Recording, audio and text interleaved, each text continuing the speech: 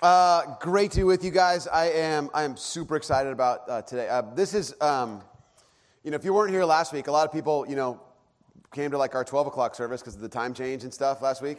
But last week is probably, if I had to choose like my two favorite weekends that we have as a church, one of them is last week, which is, if you weren't with us, we had a healing service, which we don't have very often, but we do every so often. And it was an opportunity for us to say, it was one of the most beautiful pictures of our church, because we had our elders and some of other people, our volunteers on our staff, on our prayer team up in front. And it turns out those people aren't perfect, and they're also a work in progress. But they're praying for people who are in need of God's work in their life, and they're beginning and initiating this process of healing. We had people respond back to us with emails and stories saying, here's what God did, and here's how I'm being healed, and here's all this stuff happening. And every one of them is emotional and amazing. And some people said, well, I'm not experiencing healing, but just the fact that people would stand with me and pray with me has been beautiful. And so last week was one of my favorite things we do. And so if I had to choose like ranking them, this would be like a 1A and a 1B, kind of not a first and second place thing. Because this week, if you're with us, last year when we did this, it's one of the most energetic weekends we have. It's one of the times where if you're new with us, if you hear someone brought you and said, come check out our church, it's one of the times you go, see, this is like, look how fun we are. This is that weekend. It's really, really fun. Very excited about it. As Kim mentioned, it's an opportunity to talk a little bit about a kind of a radical generosity without strings attached. And I'll explain a little bit what that means as we get into this message. But I'm really excited. I think this is actually sort of a transitional week for us as we switch off between our Beautiful Mess relationship series into our next series called How to Start a Revolution. And this is the way we're going to kick it off, with radical generosity. So we'll get into it. Let's pray, and then we'll talk about what God wants for us. Let's pray. Father, we have so many things to be grateful for, that even the small things that we're able to have and the relationships that you've gifted us with are reasons to be grateful. Even when they're in tension, even when they're difficult, even when times are tough, we still have reason to be grateful. We're grateful that we can come to worship you this morning. We're grateful that you look at us and your expectation of us is that we would come as we are, that we don't have the necessity of trying to pull everything together to come to church, that you receive us. Father, I'm grateful for a church that says, receive people as they would come in, and helping them to find you, Jesus. I'm so grateful for that. For a lot of us, Father, today as we walked into this room, our week has been a week of struggle. We've been unable to receive the gratitude. We've been able to be gracious for even your generous gifts to us because we can't see them. So, Father, just for a moment, as we pause each week just to allow you to speak to us, Father, would you speak to us, reminding us of your incredible generosity to us, that you would receive people who are themselves a work in progress, who are not perfect, and that you hold them as your own children. Would that be the message you give to us, that we would receive your radical generosity? So just for a moment, would you receive God's gift of radical generosity to you in the stillness?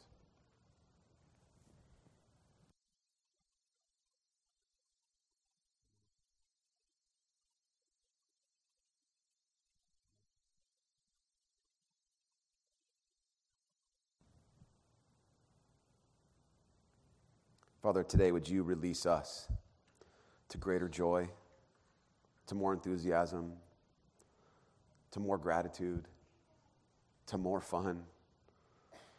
Father, we believe that you intend for us to be the recipients of your gracious gifts. Might we live in that reality. In your name we pray. Amen. If you want to follow along, we have a little outline inside your bulletin. You can pull that out. I have to tell you, because of today, I probably have more detail on the outline than I'll be able to get totally into today, so I'm going to go through it kind of quickly. We'll come back to it next week in a different sense, but you'll get that picture as we go. So you can pull the outline out if you want to follow along. There'll be scripture on the screen. If you brought your own Bible, want to follow along, however you want to do that, great. But this is just whatever helps you to kind of follow along, we'll do that. Over the past series, we had a series on relationships. If you're new with us, for the past couple weeks, we had a series on relationships, which covered everything from friendship to relation, like dating, parenting, family, all kinds of stuff. And one of the things, I have all this research I did, and a lot of it I don't know what to do with, but some of the things I was looking at like some of the dating modes of people now, and online dating and all this kind of stuff. And so I came across a ton of one of the things I came across was a bunch of the questions that are asked on online dating surveys. So one of them was, as I was just looking at eHarmony. eHarmony has like 800 questions. Some of you have been on eHarmony, you've dated, maybe you found someone that you're with or whatever on eHarmony. But I'm looking at 800 questions. And they're questions that are like, what, are you a dog person or a cat person? Which, obviously if you're a cat person, they just immediately put a warning sign and stay away from this person. And it's just, you just know. You're probably going to have to lie on eHarmony for that reason. But if... There's a question about, hey, why don't you self-assess your own personal fitness level? I mean, do you look in the mirror and go, you're welcome, world. Here I am. And I'm kind of, yes. Maybe that's you. Maybe you're like, I kind of don't mind being a little bit squishy, and, it's all right. I can't lift heavy things or run far, and I'm okay with that. Maybe that's you. Maybe there is, they ask a question like, hey, what's your ideal Saturday morning? Do you like to sit around and drink coffee and, watch cartoons? Or are you like, I'm running a marathon and I'm going to, I'm swimming to Catalina. That's my Saturday morning. They ask what your ideal night out is, where you're from, all these different questions. And one of the things that's interesting, well, there's a set, it's one question, but it's really two questions, but it's basically the same idea. And it's this question. I thought it was really, really interesting question. It says, what is one thing you must have, something you have to have in a relationship, and what's one thing you absolutely can't stand? One thing you have to have and one thing you can't stand. And the idea behind a question like this, which is so polarizing, like it's not just sort of like, what are things that kind of bug you? It's like can't stand, and what are things you have to have? Is that the idea is you're able to kind of unearth some of the real deep convictions that people have. And the premise behind these questions is, if you can't at least get somewhat on board with these questions, then you're probably not a match. If there's I have to have this, and you don't also have to have that thing, then probably you're not a compatible match. Now, I know this is a little bit goofy, but I really started thinking coming out of this series. I thought, what if we kind of asked those same questions of God? If we looked at God and said, I know this is a little goofy, like online dating profile with God, really? Is that what we're doing now? But just bear with me. If in some way or another we could get a sense of what does God say about himself that he says, I absolutely can't stand some things, and I absolutely have to have something else, what kind of picture of God would we get? And then, secondly, would be how aligned with those things do we really want to be? Are we really when we look at that, how really aligned are we with those things? Would we really want to be connected with them? So here's a snapshot of some of the things you see in the Bible. There's a lot of these that fall into this category. Here's some of the ones you maybe seen before, maybe no. Here it is. In Isaiah chapter 1, here's what God says. Learn to do right, seek justice, defend the oppressed, take up the cause of the fatherless, and plead the case of the widow. There's like 4 people that God is generally in their corner. There's 3 listed here. So you have the oppressed, the fatherless, the widows, and the last one is the foreigner. So you'll see him say those 4 things are like the things he's always in those people's corner, because these are always the people that are likely to be exploited, particularly in the time in which the Bible is occurring. Secondly, look at this, Proverbs 14. Whoever oppresses the poor shows contempt for their maker, but whoever is kind to the needy honors God. Psalm 146:9. The Lord watches over the foreigner and sustains the fatherless and the widow, but he frustrates the ways of the wicked. James 1:27. Religion that God our Father accepts as pure and faultless is this: to look after orphans and widows in their distress, and to keep oneself from being polluted by the world. Amos 5. Hate evil, love good, maintain justice in the courts.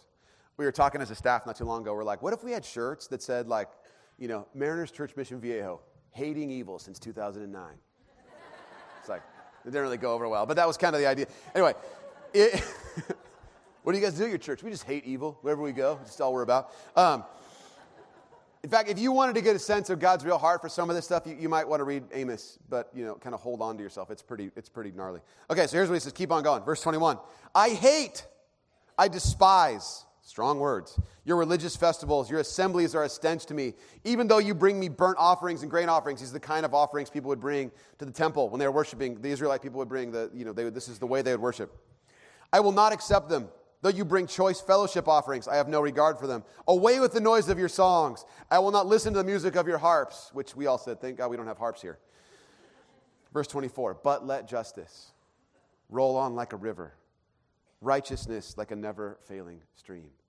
He says, you have all of the religious pretense, everything everybody can see, and I don't want it if there's not justice. In other words, if you had to figure out the things that God can't stand and the things that he must have, it turns out that God has to have justice. He has to have, that's like his deep passion in his life is justice. And what he can't stand is exploitation or the act of ignoring those in need. Gotta have justice, can't stand exploitation. These are the two things. If you had to find a polarizing way to get a profile of who God is, that's it. Can't stand injustice. Gotta have justice. Can't stand exploitation. Can't stand anybody who would ignore the need of those around them. Now, what does that mean? Anytime we want to get a good look at what this really means, we have to look at the life and ministry of Jesus. Because we say around here, maybe you've heard this expression before, that Jesus is the answer to the question, what is God like?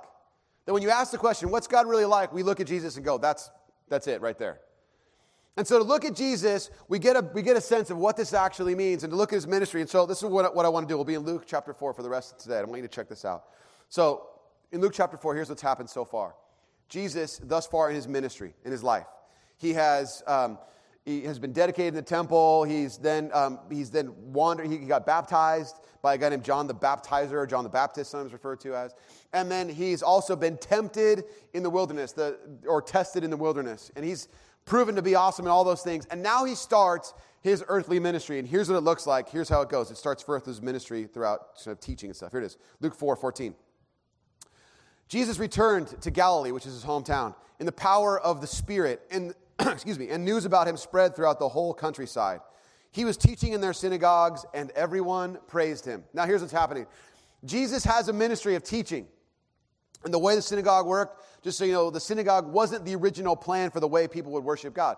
Originally, they were intended just to simply have the temple. But because they got kicked out of their land over the course of several, centuries, different armies and whatever, the latest one being the Romans, there's the way that people have set up these sort of exterior, sort of surrounding learning centers called synagogues, where people would go in, they would learn about God's word. Usually this is something where the men would talk almost exclusively to each other, and then they would learn about God's word and then, learn how to live. And Jesus is going around as an itinerant teacher, hitting all the synagogues in his hometown area in Galilee. And he's going around, and people are like, wow, this guy's got something to say. This is pretty impressive. And he's getting some kind of momentum, kind of this grassroots momentum out in the countryside. So here's continuing on, verse 16. He went to Nazareth. Now you can see there's a separation here. We'll get to this next week of why Nazareth is in Galilee, but it's separated out as Luke talks about it, meaning there's a different reaction that happens to Jesus when he shows up in the synagogue in Nazareth.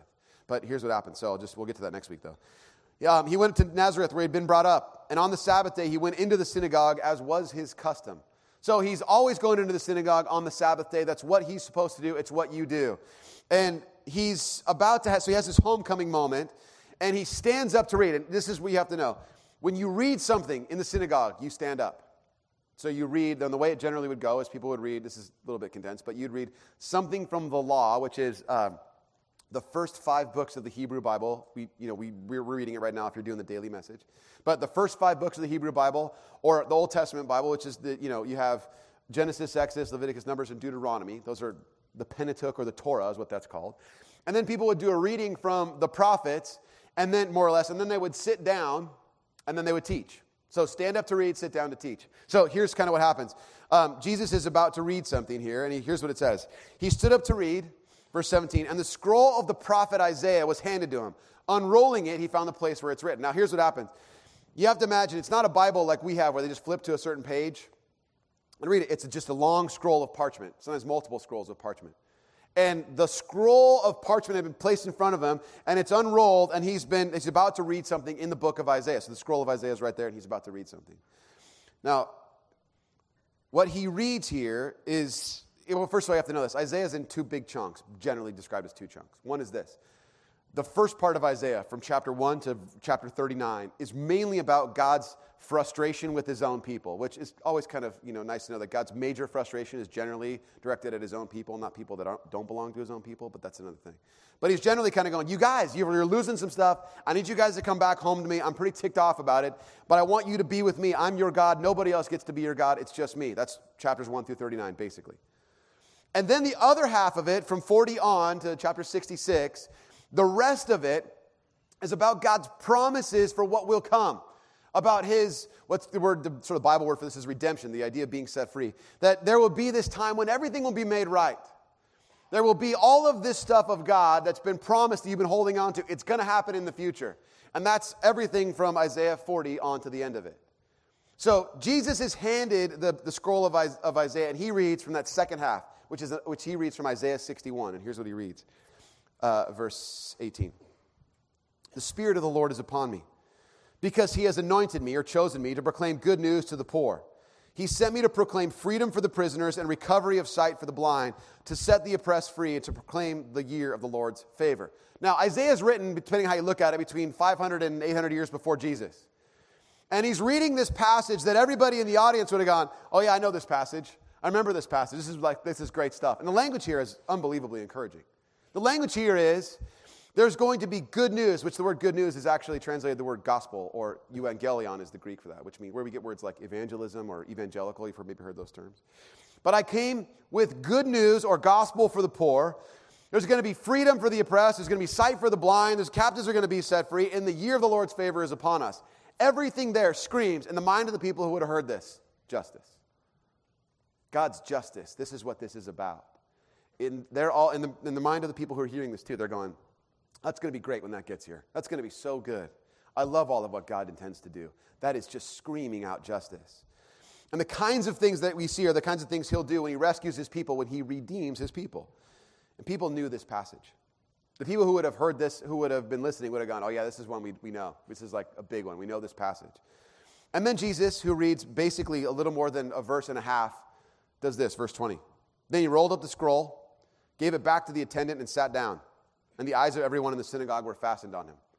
So he reads basically a verse and a half from Isaiah 61, and everyone's like, was that it? Well, that's all you got? I mean, like, we got more reading, we're all ready for stuff, and then you're sitting down. And so they sit down for two reasons. One is because he's done reading, which he reads an incredibly short amount of scripture. And the second reason you do that is because you're about to teach people something. So he sits down, and everybody's staring at him. They're gazing at him. Like, it's not just a matter of like, we're just looking at him. They're really staring at him is what this says. Fastened on him is what that means.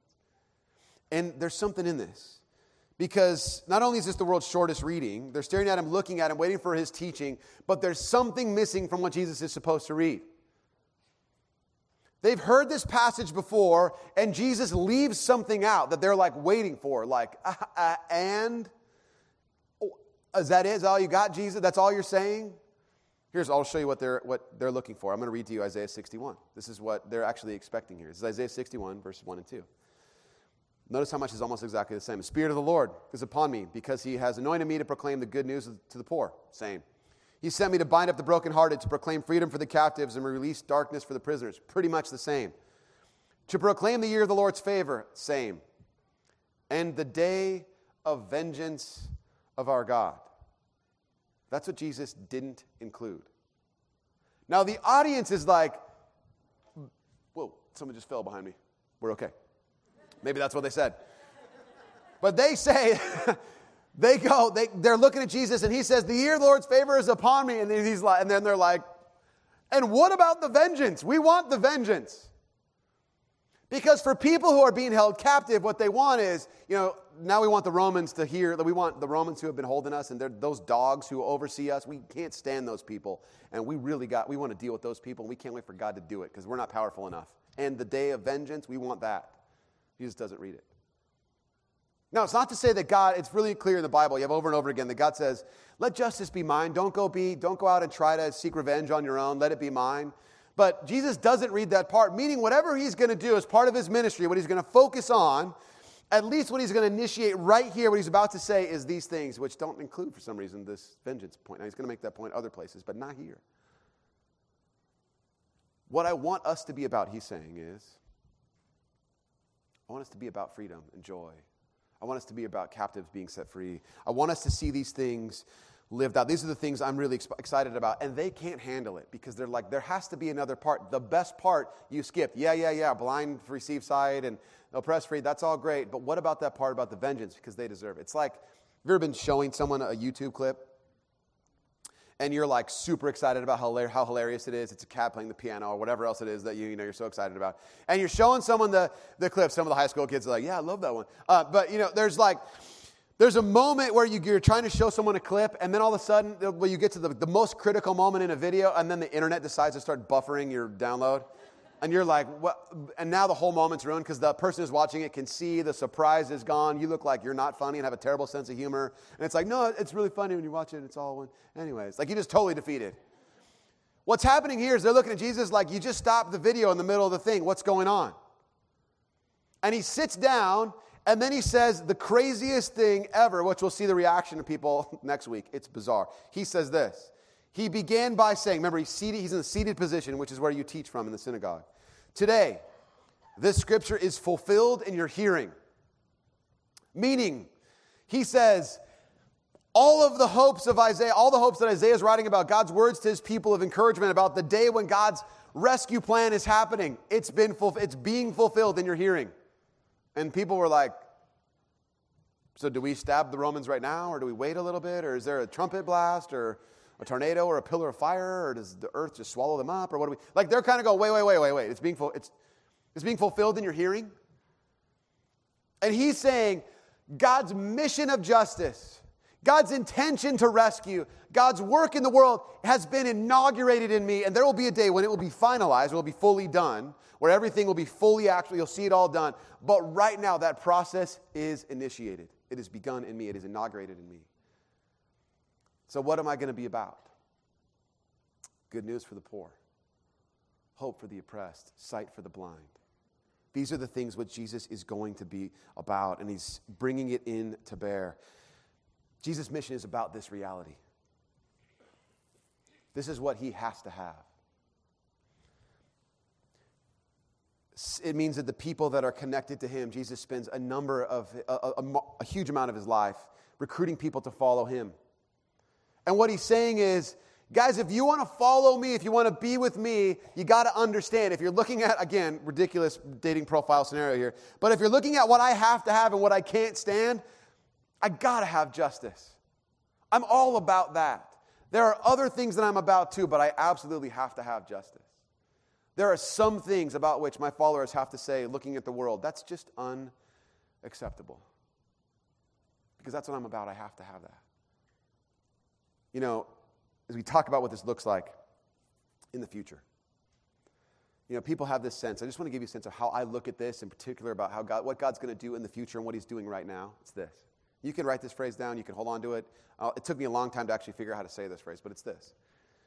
People who follow Jesus are to live in anticipation of God's intended future in the present. Say that again. People who belong to or follow Jesus are to live in anticipation of God's intended future in the present. Meaning, if ultimately God is going to be about these things, we don't simply say, well, we're not going to do anything about it, wait for God to do stuff. What we say is, we get to live in anticipation of that right now, which means we paint the picture for how good and how beautiful and how generous God is by our own action in anticipation of his generosity and his goodness and his justice in the future.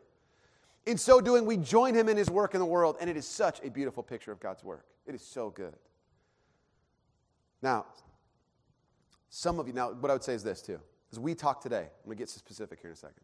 As we talk today about what this means, there are so many things about which the world looks at the church and says, really? You guys are doing some of that stuff? And they just go, what are you doing? But there are some things we get to do that generally, almost universally, people say, that's good. I'm not sure, maybe you're in this place, you came here today, you're not sure about Jesus, but you're going to look at some of the stuff that we're about and you're going to go, well, I don't know about Jesus, but I like that they're doing that. They care about people who are at-risk kids, at-risk teens and youth. They care about the homeless. They're working to work towards these social justice issues. I like that stuff, and people generally go, that's good. That's good stuff.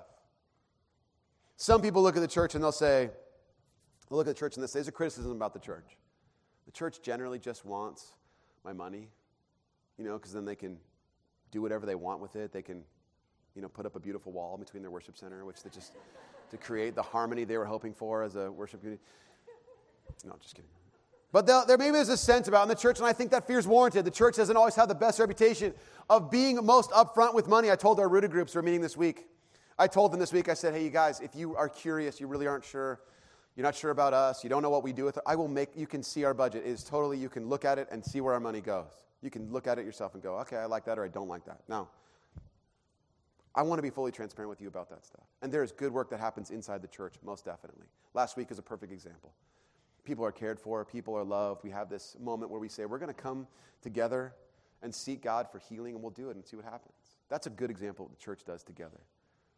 But there's something else.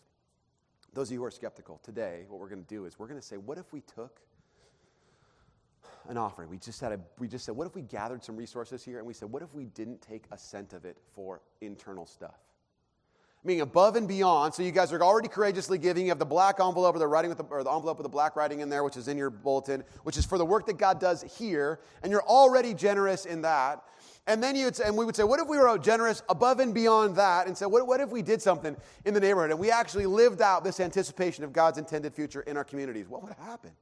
Oh, the story would be changed. Things would be so much different. Now, some of you would say, well, why don't I just give somewhere else? I want to be generous. I get that idea. I love it. Why don't I just give somewhere else? I could give, out there to a homeless person. I could give to the Red Cross. Whatever. Those are all great things. I want you to understand, first thing is this. Generosity in one place does not exclude generosity in another place. They're not mutually exclusive. In fact, what we found is, over and over again, in times like right around Thanksgiving, when we asked everybody to shop for some extra groceries, and we're going to donate those to some of the programs and resources that we know out in the community that are helping folks kind of find their feet. We had people giving a bunch of stuff then, and our general offering went up as well. I firmly believe that generosity begets more generosity. I have seen it over and over again, and I'm always surprised by it, and I should stop being surprised by it. But generosity always begets generosity. You are already generous. And that makes you more capable of being even more generous. Secondly, is as you think about why would you kind of be participating, what we're going to talk about in a second here is, it enables us to be directed in our effort to be more effective with that money. In other words, we can say, because we're just talking about money, or our service opportunities as well. It enables us to direct all that stuff in one or a few different directions. And here's kind of what this looks like.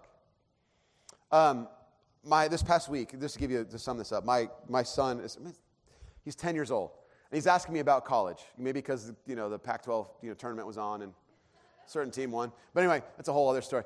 UCLA won. Anyways, sorry, but he's asking about college, and where's he gonna where should I go to college? And I'm like, don't panic yet. We're not one of those parents, I don't think. But yes, you want to go to college, and that's great.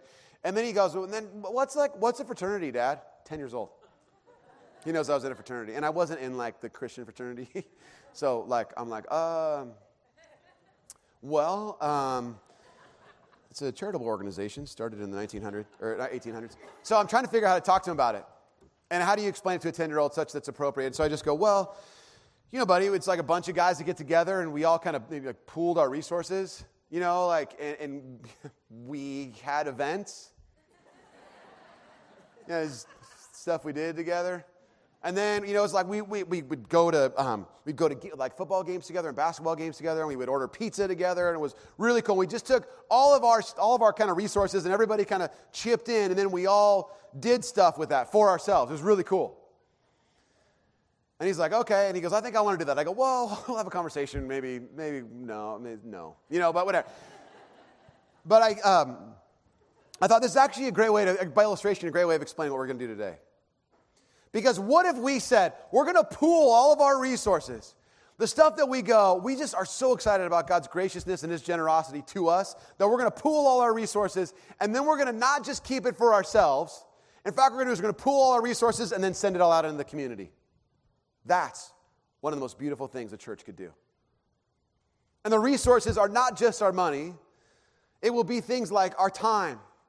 It will be our own ability to serve and to join in some of the projects that we have that are going on in the community and in the world. Those are the things that we'll do.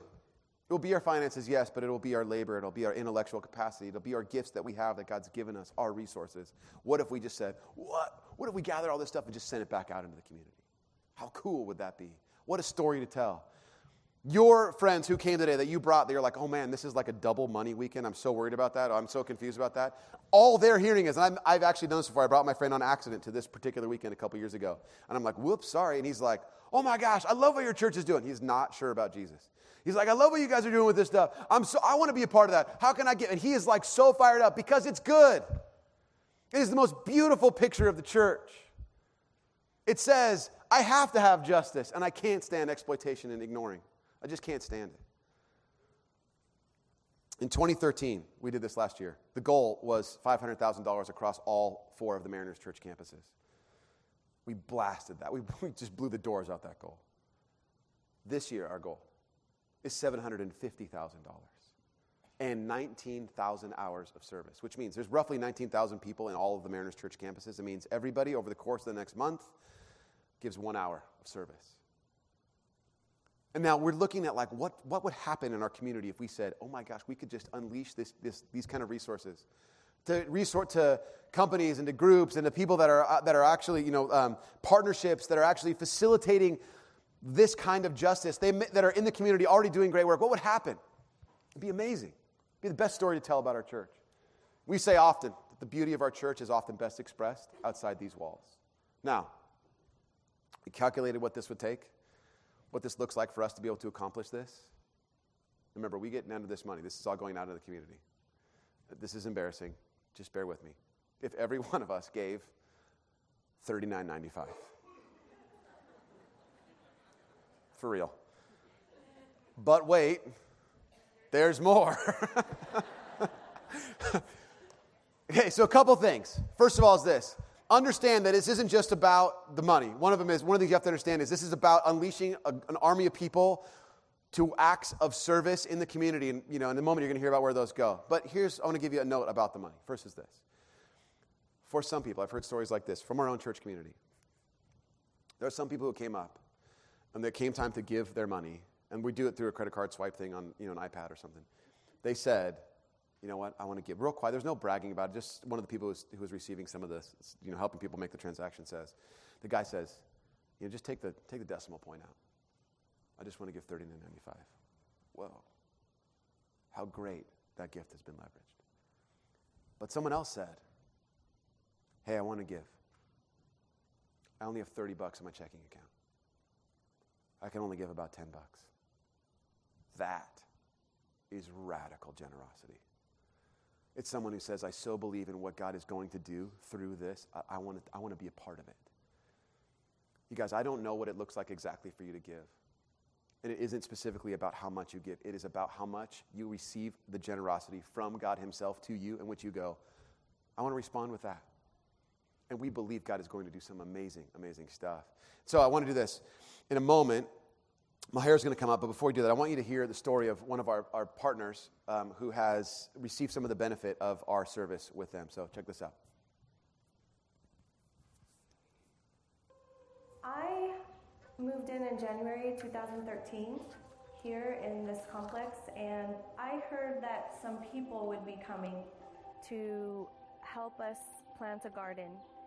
And in my mind, I imagined they would be putting maybe a couple of flower beds.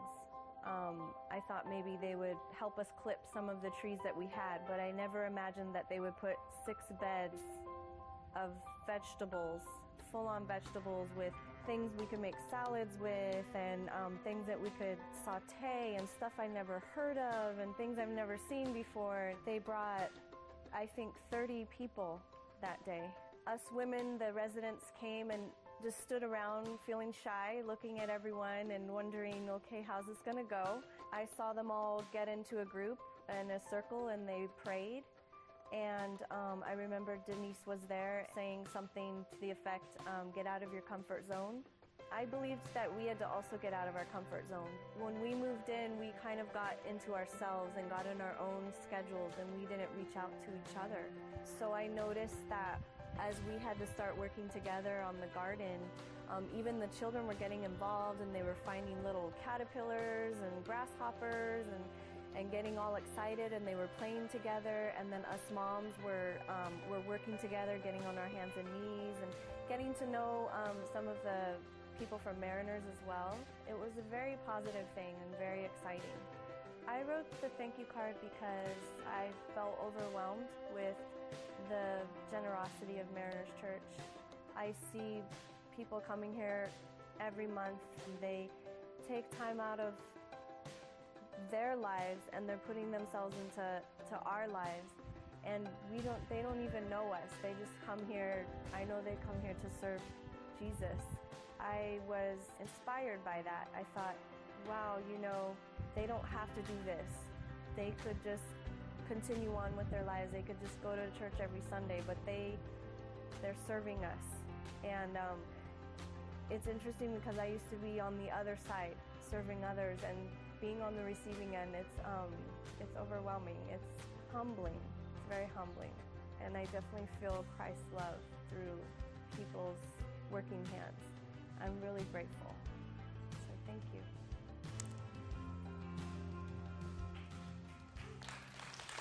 Awesome. Yes. Hi, everyone. It's great to be together on Outreach Weekend as we launch the Be Fearless campaign.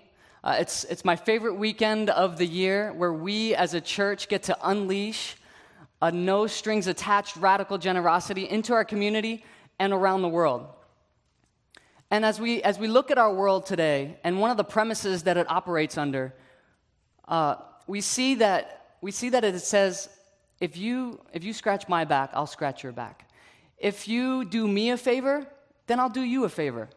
But I love what Jesus comes in and says, and he says, I want you to give to those that couldn't possibly ever pay you back. He says, give to the orphans, give to the widows, give to the oppressed, give to those that are helpless.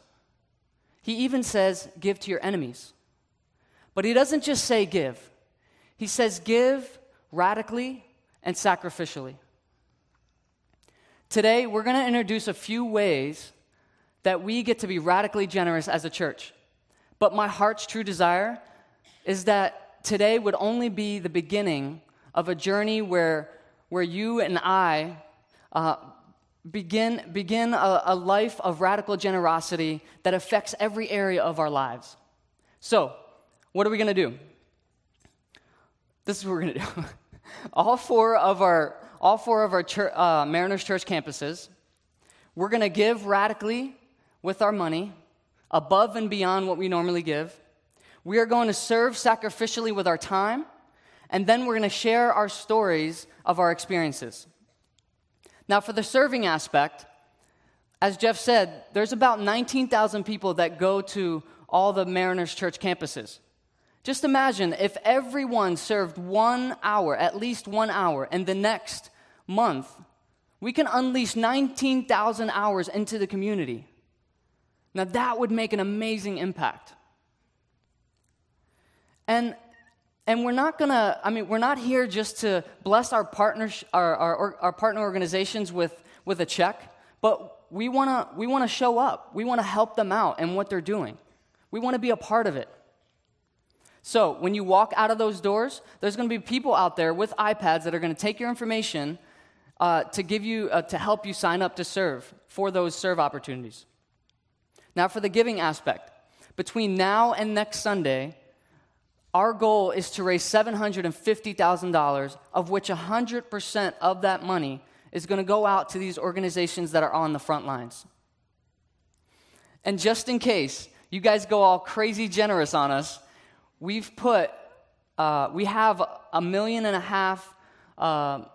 worth of projects just sitting there waiting. So it's kind of up to us. But I want you guys to know that we have worked tirelessly to vet out these organizations that are doing amazing things both locally and globally. And I want to tell you about some of them. Can we fire up there it is, the slides. All right, so just to give you a little bit of a breakdown, 60% of what we're going to be doing is local, and 40% of it is going to be global. Next slide. All right. Through the Be Fearless campaign, we get to fund programs to house, feed, and clothe at-risk children and families. We get to provide educational support for at-risk children and teens. And one of these awesome organizations that we get to partner with is Families Forward. And Families Forward not only has an awesome food pantry and counseling programs for at-risk families, but they also have 23 long-term transitional homes where at-risk families that are in crisis are given a place to stay and then are helped back to self-sufficiency. Just earlier this week, 2 days ago actually, I went to go get the church mail. And as I picked it up, it was pretty hefty. I was like, wow, what's going on here? So as I was flipping through them, it said, from families forward, from families forward, from families forward, and it kept going on and on. And I'm like, I started laughing because I was like, did Families Forward send us the same letter over and over again? Like, what's going on here, you know?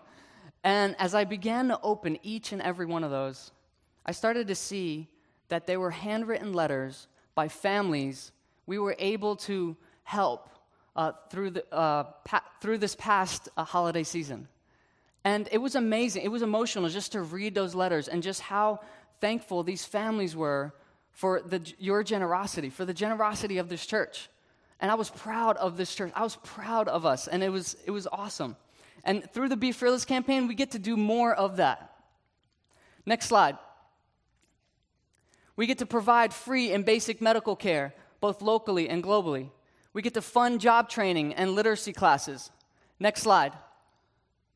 We get to strengthen and support military families. We get to improve foster group homes and homeless shelter living conditions. And because we're not okay with people living out on the street, we are partnering with the Hospitality House. And I love what the Hospitality House is doing. They are going to be renovating their facility to increase their capacity for the homeless to have a place by 80%. And not only do they give food for the homeless and give food to the homeless, hygiene kits, showers, a place for them to leave their stuff, but they also have worship. They also present the gospel. And they're also letting us use their facility in order to bring a more holistic approach to our homeless ministry here. Because the goal is to help the homeless get off the street and to be self-sufficient. That is the goal. And the Hospitality House, that partnership will help us do that. Next slide. We get to build Christian-based sports programs for at-risk youth, both locally and globally. We get to create sustainable local food supply in Mexico. Next slide.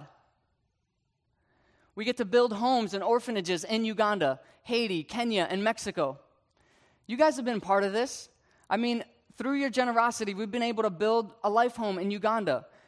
This campus has been able to sponsor over 100 Uganda children that receive medicine, education, get to go to school. I said that already. Another partnership that I just love that we get to be a part of is Mariano Church. And Mariano Church is located in Tijuana, Mexico. And they started out in a video rental store. And the amazing thing is they began to grow. And so they raised a little bit of money, just enough to buy a little piece of land and build a church building. Well, just about 2 years ago, they were growing at such a rate that they had to expand their sanctuary. And when they expanded their sanctuary, in the process, they lost 2 classrooms that they had for their kids.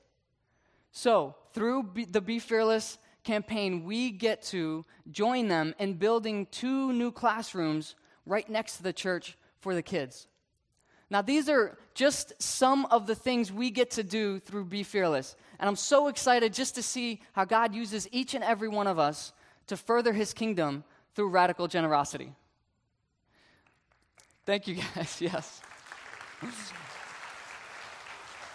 So, just to make this, just so we can demonstrate this, I want to show you what it's going to look like out in a patio. What is your name, sir? Jeff. Jeff. Is that Pastor Jeff or Jeff? Yeah. Yes. Okay. Yeah. Yes, that. Okay. All right. And would you like to give, sir? Yes. All right. How much? All of it. Okay. All right. $15. Here you go. How come it says denied on there? Can I get you got another card? No, please sign here. Okay. Maher Salhani. Okay. All right. Is that my credit card? Yeah, as far as Okay. you know. All right. Okay. And here you go. Okay, what's this? You get that? That it was going to tell you how to serve. And also, because you gave me your name and your information, you're going to get an email that will send you to our How to Be Fearless website that's going to help you sign up to serve. Awesome. So do that, and you get one of these puppies. But wait, there's more? There's more. You get one of these stickers there. Oh, yes. That just makes me happy right and there. then you get another sticker that I want you to go put on our celebration wall when you're walking out. To kind of demonstrate how we're all That's right. participating and Just stuff. gives us a visual of how we're all being generous. Yes. So thank you guys. That is awesome. All Someone right. just whistled. Yes. Okay. All right. So one of the things that we do every week we conclude our service, and it's not just like not all churches do this, but we have an opportunity usually to respond with we respond usually with singing and with prayer, and people come forward and receive prayer, and that's we believe in that, and so we still want to end our service with a powerful response time, and so I want to do that. So I'm going to bring the band out, and we'll kind of start our response time. So they're going to come out as they're coming out. Just to let you guys know too, as we're kind of band has little uniforms on. Shocking. Our response time today will look different than just singing. Not that singing is not important, and not that it's not valuable, because we wouldn't do it if it wasn't. But we're actually going to reframe our response time around what God's calling us to do as a church, and they're going to help us in leading us respond in doing that as well. So let's do this. First thing is, why don't you stand up, and I will give you the benediction. Some of you are thinking, great, I can get my kids early. Please know the kids program is anticipating about 10 more minutes worth of stuff, so if you go get them, they're going to look at you like, really? We're about to do the super awesome craft thing, okay? You don't want your kids saying that. All right, so here to this. Every week we do this. We conclude our service. The benediction, this closing prayer, which just means good words is what benediction means. We do it like this. We hold out our hands. It is just simply a posture that says, I receive, God, what you freely give to me. I freely receive it, and I hold nothing in my hands except what you put there. So would you do that? Would you join us? Father God, you see your children. Send us out to do great works. 1, 2, 3, go. Amen. That's it. Go out there, be happy, be generous, have a great week. We'll see you guys next week.